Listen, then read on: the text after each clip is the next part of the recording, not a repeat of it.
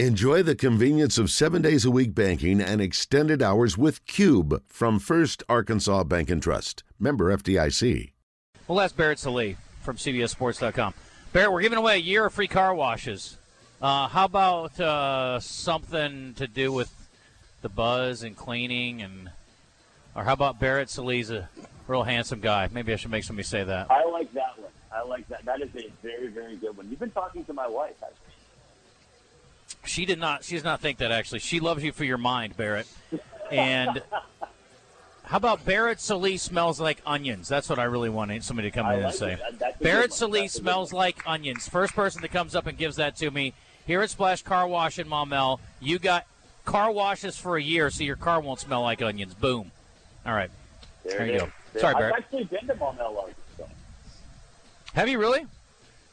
Way back in the day, I worked for a company that was marketing a giant golf ball grill that was endorsed by John Daly. And we went out and played golf. Did you play golf with John Daly? I didn't play well, but I did. Was there alcohol involved with John? Well, we were in separate parts. There was like tennis, so we were on the same hole, but a lot of times they were a little bit ahead of us. Don't know about him, but for me, there's absolutely.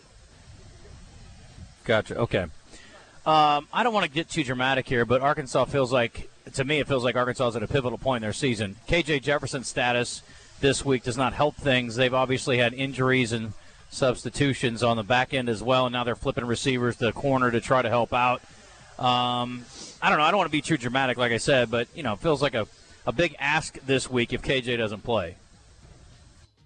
Yeah, it's going to be a big ask, but I think you can read between the tea leaves a little bit. I think Las Vegas expects him to play, but maybe not be 100% based on the 8-point spread, because Starkville's obviously the best place to play.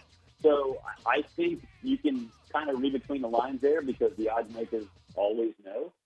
But yeah, it's a turning point for the season. I think when I did preseason picks for Arkansas, I had them going 4-0, losing the next 4, and then winning the next 4. So it might not be the end of the world, but yeah, I think with the secondary issues put up against Mississippi State, that is problematic. I think the one thing, though, that is maybe a saving grace, I don't know if it is or not, but at least it's a thought, is that generally speaking, this is a little different this year, but generally speaking, Mike Leach's offenses are relatively dink and dunk. So you have guys that can tackle, at least you might force them to go on long drives. And if that's the case, at least it gives you a chance to force a mistake or for Will Rogers to make a mistake. All right. Were you surprised with the way Mississippi State played against Texas A&M last week? No, because I think Texas A&M's offense is so bad that it just can't keep up, even against a Mississippi State defense if they didn't have their best offensive game, even if they had their C-plus offensive game. A&M's offense can't keep up with them. So I was not surprised. I think that in the end, maybe they put their foot on the gas a little too long. Mississippi State did. But yeah, that's the kind of team A&M is. That's just, they are, and I know you guys hate to hear it because of the loss, but they have to have the kind of luck that they had against Arkansas, and that is just not going to happen every single game, especially now without Anaya Smith. So I was not surprised at all. Mississippi State's a significantly better football team than Texas A&M, and they showed it. Barrett, you mentioned the 4-4-4. Anything you've seen from LSU, Ole Miss, or I guess Auburn too, maybe, that makes you think Arkansas might not win those games? LSU maybe, but Auburn, they're going to kill Auburn. But LSU, I think because they are relatively consistent defensively, they've been that way all year, even against Florida State in the loss. And Jaden Daniels generally doesn't make mistakes, then, yeah, I think LSU could have a chance. I think the biggest thing, though, is can LSU exploit Arkansas's weakness, which obviously is the secondary. LSU LSU, Jaden Daniels has been solid, but he has not been a difference maker in the passing game. So that's the one thing that when that happens, when that game happens, I want to see what Jaden Daniels does against Tennessee. Can he exploit those weaknesses in Tennessee's secondary?